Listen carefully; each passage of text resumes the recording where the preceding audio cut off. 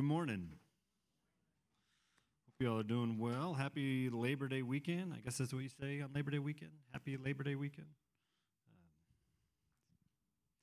Anyway, I was told that because of our passage this morning, I got to get situated. Hang on a second. Because of our passage this morning, I'm supposed to go really long so you understand the meaning of this passage, but I'm going to try not to do that. I can promise you that you're probably going to be hungry by the time we get out of here. That's part of our verse, but another reason is because that's where I'm going to start. I'm going to start talking about food. I think we all love food. We all love to eat food, and anybody admit that sometimes you go to places and maybe eat too much, kind of leave, blessings are all about, in your stomach. So I was at SBU many moons ago. About once or twice a semester, me and a group of guys, we would decide that we were going to make the venture journey to Ozark, Missouri to eat at Lambert's.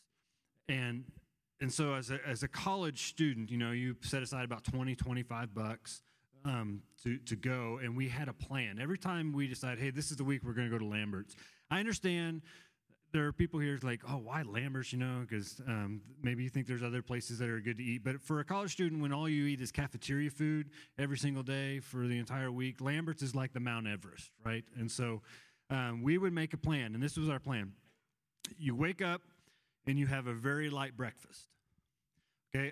Enough that you're not necessarily full, but enough that you don't get a headache and you don't feel lethargic for the rest of the day. So a very light breakfast. You skip lunch. Okay, this is the plan. You got to skip lunch because we're going to go, mid-afternoon to Lambert so we can beat all the crazies that get there to come off the highway, and we're going to get there before the rush, and we won't have to wait very long. And so we would make our way to Lambert's, and we would go and we would order food. And at that time, I don't know if they still do it anymore, but at that time, if you finished everything or you finished something, like the waiter would come around and be, hey, would you like another helping of that? And so, of course, that's what you do. You did another helping. And you did all the fixings, you catch all the throw rolls, and you eat to the point you are just completely miserable. And so we would walk out, and you would just walk out, that walk that you can't really move. And the other part of going to Lambert's is because we needed time to digest. It was not safe for us to drive. We were like food drunk. And so we would go to the Palace Theater. Anybody remember the Palace? Man, $2.50, $3 for a movie ticket. And so we didn't really care what movie it was. We would just all go to the same movie. And of course, it's guys, so you got to put a seat in between you when you go to the movies. But your feet would stick to the floor. And the whole purpose wasn't even to watch the movie. It was just to digest and try to get as comfortable as you possibly could. Y'all ever been there? You just went a little too far on the food. The last time I did this was on our vacation, and because SBU was like almost 20 years ago.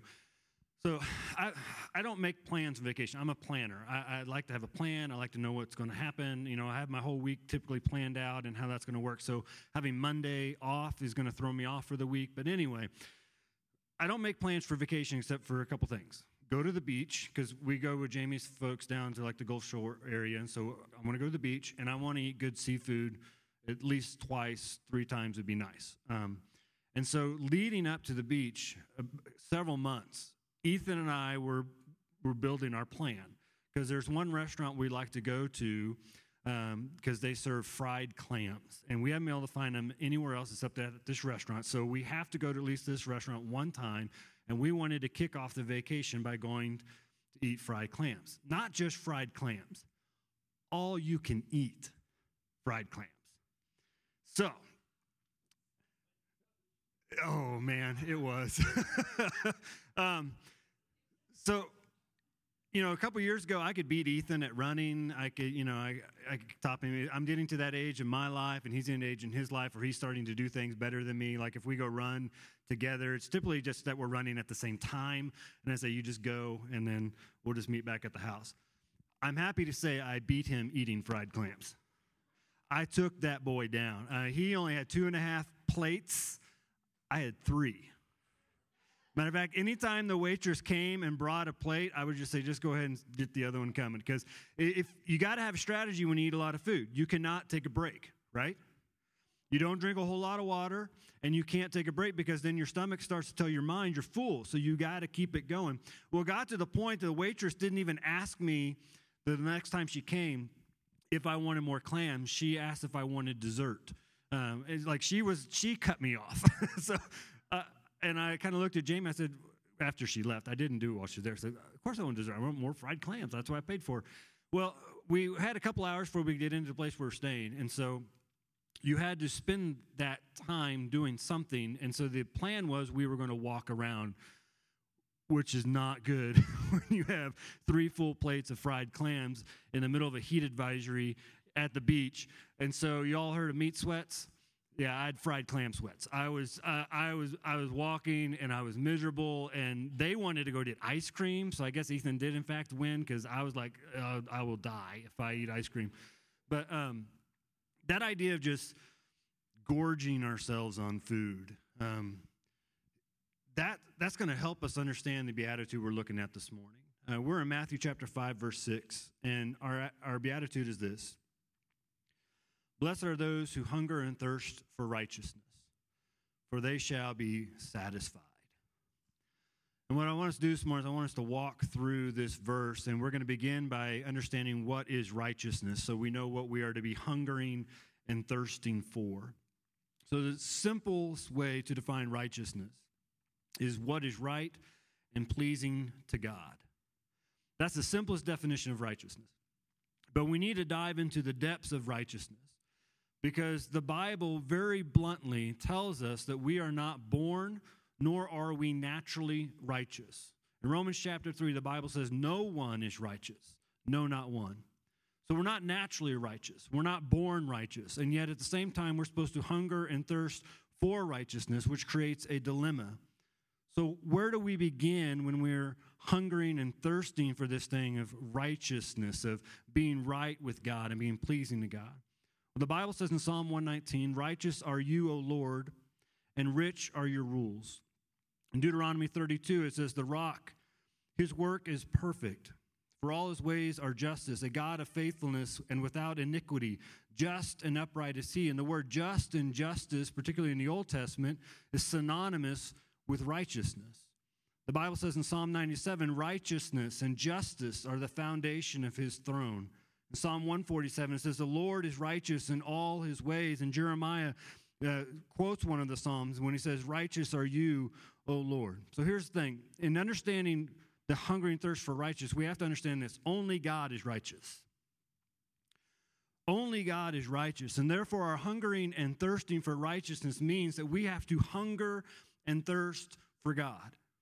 Now, when Jesus gave this sermon, in particular came to this verse, his audience was primarily Jewish, if not all Jewish. And so they would understand the idea of righteousness means about conforming to the law of God. Their mind would immediately have gone there that, okay, if I'm going to be righteous and if I'm going to hunger and thirst for this, then I need to be hungering and thirsting for the law of God, because that reveals God's holiness and his righteousness. It reveals his holy standards that he's given to his people.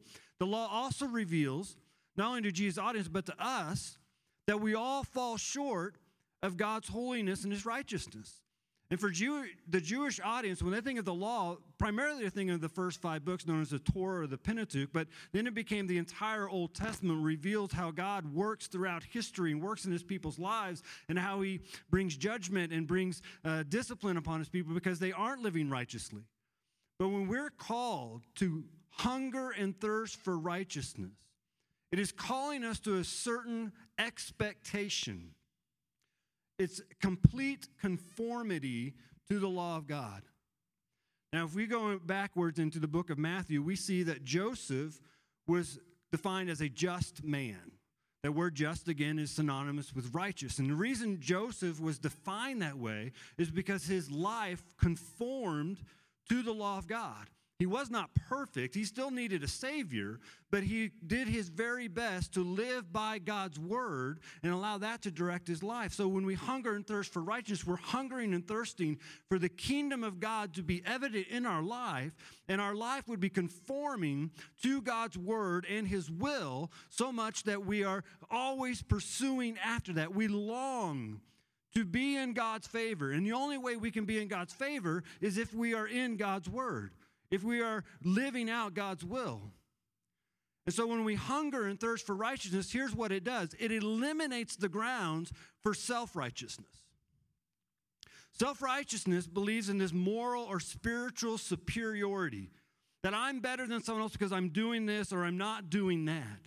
But if I'm hungering and thirsting for righteousness, then I can't be self-righteous, because no matter what righteous deeds I do, when I compare it to God's word, it doesn't measure up. It doesn't match completely. I still see that there are places in my life I'm going to fall short. You know, the Apostle Paul had to deal with self-righteousness when he wrote to the Corinthian believers. He said, "Let the one who boasts, boast in the Lord. For it is not the one who commends himself who is approved, but the one whom the Lord commends." And the word commends there in 1 Corinthians means to prove or to hold. See, God wants us to know that when it comes to righteousness, we have nothing we can prove to him.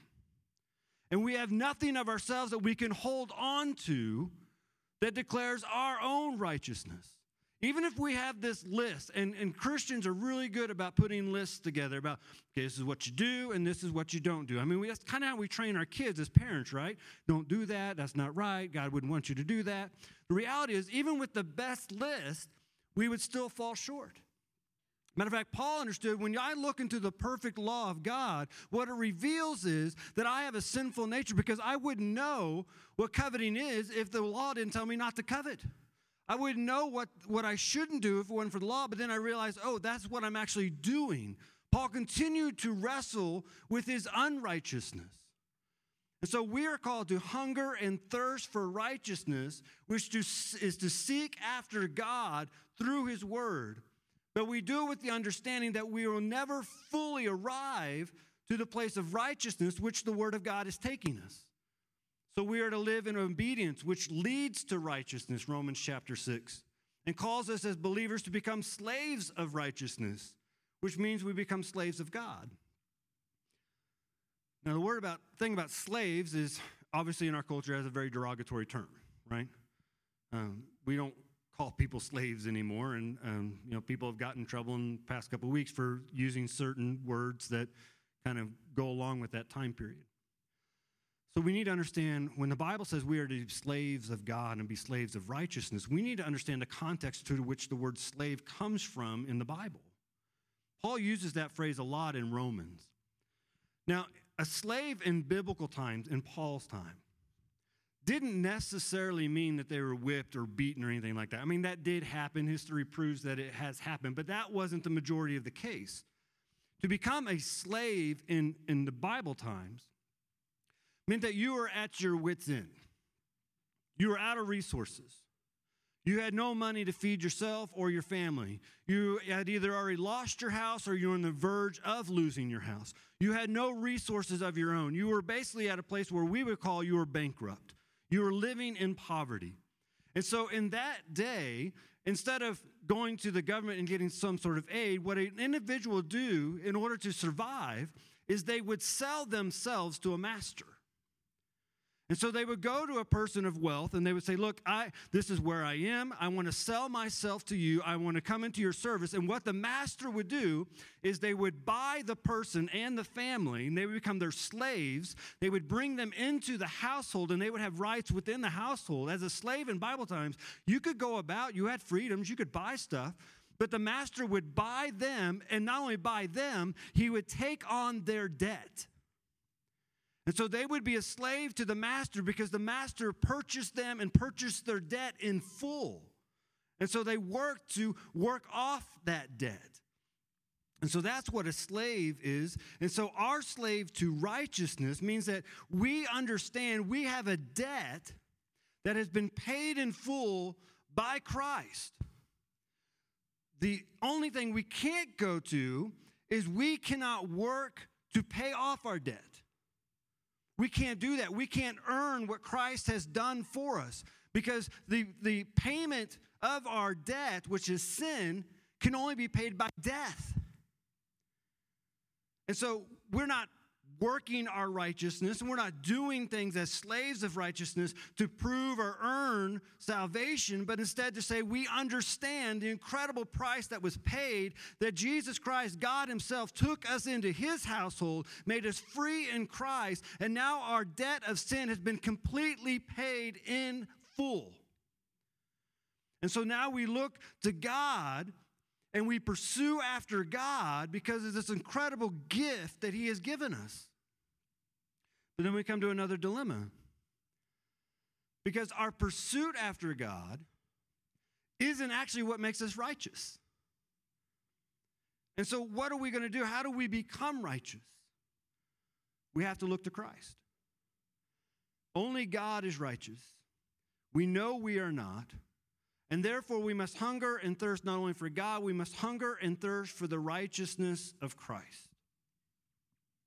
The Bible says and reveals to us, God's word, we are all unrighteous.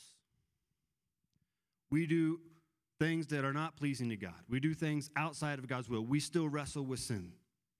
And God knows that we all will try to present ourselves as being righteous.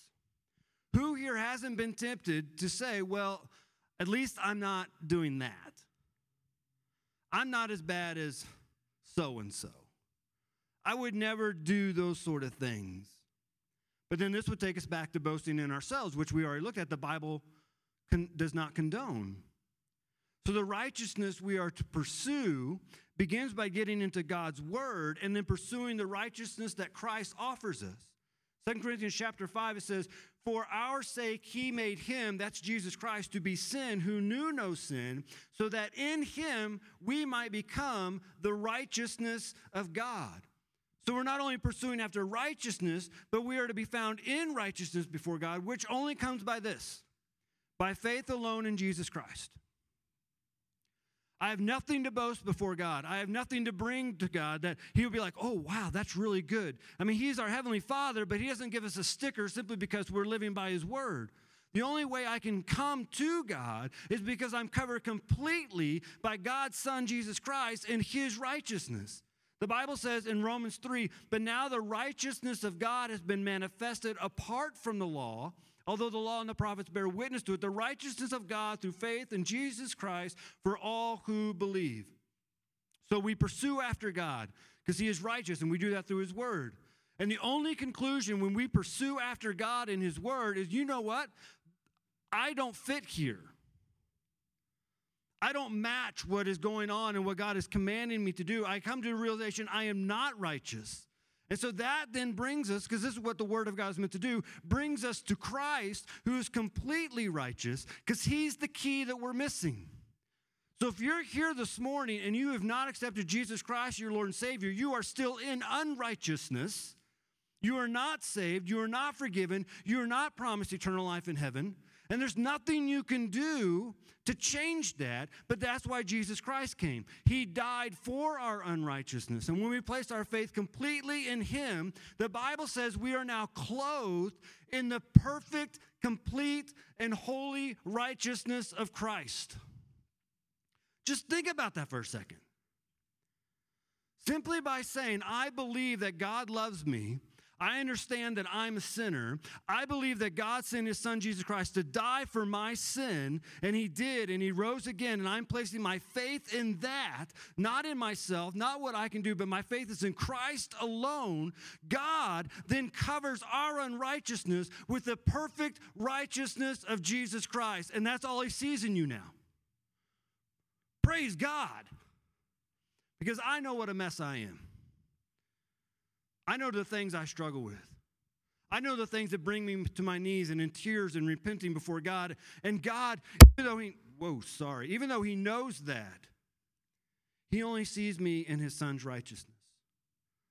The New Testament commands us over and over again in multiple books or letters that we are to put on Christ, which only comes by faith in Christ for the forgiveness of our sins, the salvation of our souls, and then the clothing of the perfect righteousness of Christ to cover us. See, Jesus would later say in this sermon, actually it's in this chapter, it's in verse 20. He says, "For I tell you, unless your righteousness exceeds that of the scribes and Pharisees, you'll never enter the kingdom of heaven." And we can read that, but not understanding the context of his audience, we wouldn't understand what his audience would do in hearing that. Again, primarily Jewish people. So the Pharisees and scribes in this culture, they were the epitome of righteousness. I mean, they were self-righteous. They would know the law of God, interpret the law of God, teach the law of God to God's people so they could adhere to the law of God. And when people saw the Pharisees and scribes, they thought they were looking at complete righteousness walking before them. That's how we need to live. And so when Jesus says, unless your righteousness exceeds these guys, you're never getting into heaven. His audience jaws would have dropped. That's impossible. We can't do that. They've trained their whole life to be righteous. And that's exactly what Jesus wanted them to understand. You can look righteous. You can be perceived as righteous. People may even think you're righteous. But unless you have Christ, you're not. You're still unrighteous. It is impossible. And so you need Christ's righteousness to cover you, and that's how you get in. So what this means is, so we can read the Bible. We can even take the Bible and we can apply parts of the Bible to our life, but unless we're found in the righteousness of Christ, we're still unrighteous. Put this in perspective. You could go to church. You may think this is a great book. There's a lot of cool stuff in there. There's some stuff in there I don't understand and stuff I don't like, but there's a lot of good stuff, cool stories. And you could take some of the principles of the Bible and you could apply it to your life, take care of the poor and the needy and watch out for those who are, outcasts of society and, do good things in society and be a good representative. And you can do all that stuff, all the right things. But if you're not found in Christ, even though you may read the Word of God, even though you may apply part of it, if you're not found in Christ, you're still unrighteous, because the Word of God is meant to point us to our unrighteousness and our need for Christ. And then it shows us how we can have Him and how we can be found in Him and how we can be clothed by Him. Paul understood this and was led by the Spirit to write in Philippians chapter 3, "But whatever gain I had, I counted as loss for the sake of Christ. Indeed, I count everything as loss because of the surpassing worth of knowing Christ Jesus my Lord. For His sake I have suffered the loss of all things, and I count them as rubbish, in order that I may gain Christ and be found in Him, not having a righteousness of my own that comes from the law, but that which comes through faith in Christ, the righteousness of God that depends on faith." And here's where we're going to get to a little doctrine issues. When we come to faith in Christ, and we accept Christ as our Lord and Savior, we are not only declared righteous before God because we're now clothed in His righteousness, but the Bible throws out this other cool word that all Christians should know. The word is justification. When I come to faith in Christ, when we come to faith in Christ, we become justified. The Bible says in Romans chapter 5, "Therefore, as one trespass led to condemnation for all men." That's speaking of Adam's sin. Now that we all have been condemned because we have the sinful nature inside us. We have the unrighteousness. So one act of righteousness, which is the act of Christ on the cross and His resurrection, leads to justification and life for all men. For as by one man's disobedience the many were made sinners, so by the one man's obedience the many will be made righteous. And justification is a term concerning how believers are now declared to be in the right or righteous before God by their faith in Jesus Christ. It was a legal term in Paul's day that he's pulling to apply to salvation. That now that I'm in Christ, my sin, my unrighteousness has been completely wiped out. My ledger is clean. It has been eradicated. The word justification in the common Greek, or justify, they're forensic terms. They relate to the world of the courts. It was an act of acquitting or vindicating someone. The easiest way to remember it is just as if I never sinned. So even though I may wrestle with sin, my faith in Christ, God sees me just as if it never happened. Because Christ's sacrifice and resurrection has now made all my sins as far as the east is from the west in the eyes of God. I'm no longer found in them. I am justified. And so Martin Luther in the Reformation came to this understanding as people were trying to preach, do this and do that and don't do that and all this stuff. He came to this understanding as he looked into the Word of God. The idea is sola fide, which means by faith alone. It was focused on this truth of justification. And it goes that sinfulness of all persons, their total inability to deal effectively with their own sin, and then the gracious provision through the death of Jesus Christ as a complete atonement for sin to which persons respond in simple trust without any special claims or merit of their own. So by my faith in Christ, get this, my understanding God is righteous, I'm not. My faith in Christ, now I'm covered in Christ's righteousness, and before the eyes of God, I'm completely justified of every wrong I've ever done and ever will do. God is good. That is amazing. And so if God did that for us because of our faith in Christ, then the question now is, why do we still need to hunger and thirst for it? If I'm already righteous, I'm already justified, why am I still called to hunger and thirst for righteousness? Well, we're commanded to present your members as slaves to righteousness through sanctification. The Word of God says that God's will for our life is sanctification. Now, sanctification is taken primarily from an Old Testament. God's people were called out. They were freed from slavery to be set apart, which is what sanctification means. It's set apart for a specific purpose. It's also taken from temple worship. There would be material possessions, material things that were set apart for specific purposes in the temple. And so they were set apart to be holy and to be used in that way. When we come to Christ, we are given Christ's righteousness. We're justified before God. We're reconciled to Him. We're redeemed from all of our sin, all because of the sacrifice of Christ and our faith in it. And then we're sanctified by God, set apart by Him in this life. But the thing about sanctification, it happens at salvation, but it is also a continual act within the life of a believer. Meaning we are to be continually being sanctified by the power of the Holy Spirit, continually set apart in this world through the sanctification by the Spirit, 2 Corinthians chapter 13, and of the Spirit, 1 Peter chapter 1, verse 2. So to hunger and thirst for righteousness is a continual growing in righteousness. This beatitude is calling us and commanding us to never cease in pursuing after the things of God and conforming our lives to His will. The word hunger and thirst for righteousness. The word hunger is to paint an image of an individual who is starving so much they're on the brink of death. The word thirst for righteousness is to paint a picture of an individual who would die if they did not get a drink of water. So when we're to hunger and thirst for righteousness, it means that this pursuit of God, this living for God and being sanctified by God, is to be as much a natural instinct of ours as God's people as it is to have a drink of water or to have a bite to eat. So every time your stomach reminds you, hey, I need some food, use that as a reminder that, hey, I need to be pursuing after God. I need to be hungry for Him, thirsting for Him.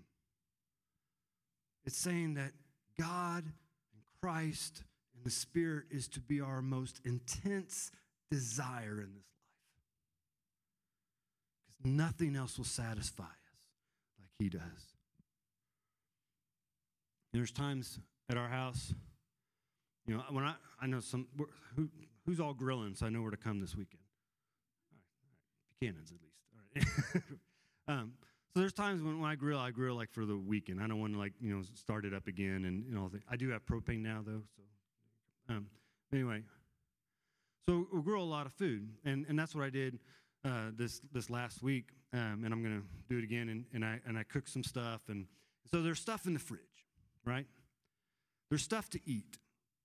Well, yesterday Ethan had his first cross country meet, and we had stuff at home we could eat, stuff that's already paid for.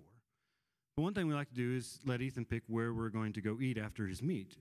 And so he told us where he wanted to go. And even though we went home. And there was food there. Because Ethan put this thought in our head about this other place to eat. That's all we could think about. We were craving it. And even the food was good. That's all we wanted now. This is the image of hungering and thirsting for righteousness. Is yes, the world can give us stuff, but now that we've tasted and seen that the Lord is good, that's all we want. That's all we're craving. That's all that will fulfill us. God, Jesus, and the Spirit's righteousness in our life is all we want, and we now know nothing else will do. He is the only thing that we should long for, because nothing in this world can bring our soul the satisfaction as His presence. The satisfaction of His word and living in that. The phrase for righteousness, it might seem like it's a phrase to say, okay, you hunger and thirst for righteousness. But in the Greek, it's a different thing. It's a phrase which is saying, I don't just want to know God. It's a phrase meaning I don't just want to be saved. I don't just want eternal life, even though that's how we get righteousness, is all those things. But when it says we hunger and thirst for righteousness, what the Greek is meaning, which in the New Testament, that's what it's written in, it's saying that I want all of it. And I continually want it all. God is saying we will be blessed when we get greedy and gorge ourselves on Him. We should get the Savior sweats, right? We've had so much Jesus, that's all that's coming out of us, is Jesus. And so when it says for righteousness, it means that we have this constant craving and longing for the whole complete righteousness of Christ and wanting to understand it more and wanting to live in it better. William Barclay writes that this beatitude says it is not enough to be satisfied with partial goodness. Blessed is the man who hungers and thirsts for the goodness which is total. So then the translation of the fourth beatitude could run, oh, the bliss of the man who longs for total righteousness as a starving man longs for food and a man perishing of thirst longs for water, for that man will be truly satisfied. And that word satisfied, that means to be filled completely. I hate going to restaurants and paying for food and leave like, man, I got to go get something else to eat. Anybody else hate that? Well, God says when we hunger and thirst for Him in Jesus' presence and His Word, in the presence of the Spirit, we will always be satisfied. And who satisfies us? God. If we continually hunger for the bread of life, we continually thirst for the living water, the promise of this beatitude is we will never be left wanting or lacking. God is calling us to have a hearty appetite for Him, to gorge ourselves on the Almighty. Because now we know self-righteousness won't do. We know that this world, even with all of its pleasures, will never suffice. The only thing that's going to satisfy our deepest cravings is God. Only Him. That's why we're called to be blessed while we hunger and thirst after Him and then find satisfaction. So this leads us to 3 questions we must ponder as we wrap up. Throw them on up there, Ethan. How have our cravings been? for the things of God? How bad do we want and long for the things of God? And has something or someone been distracting us or promising us a false satisfaction that only God can give? You think the enemy wants you to be satisfied? Sin will never satisfy us. We have to go after it again and again and again. But God says, we come after him, we find satisfaction. We will be filled. So in looking at these questions, you may already say, oh, I already know the answers to those, and they're not where they should be.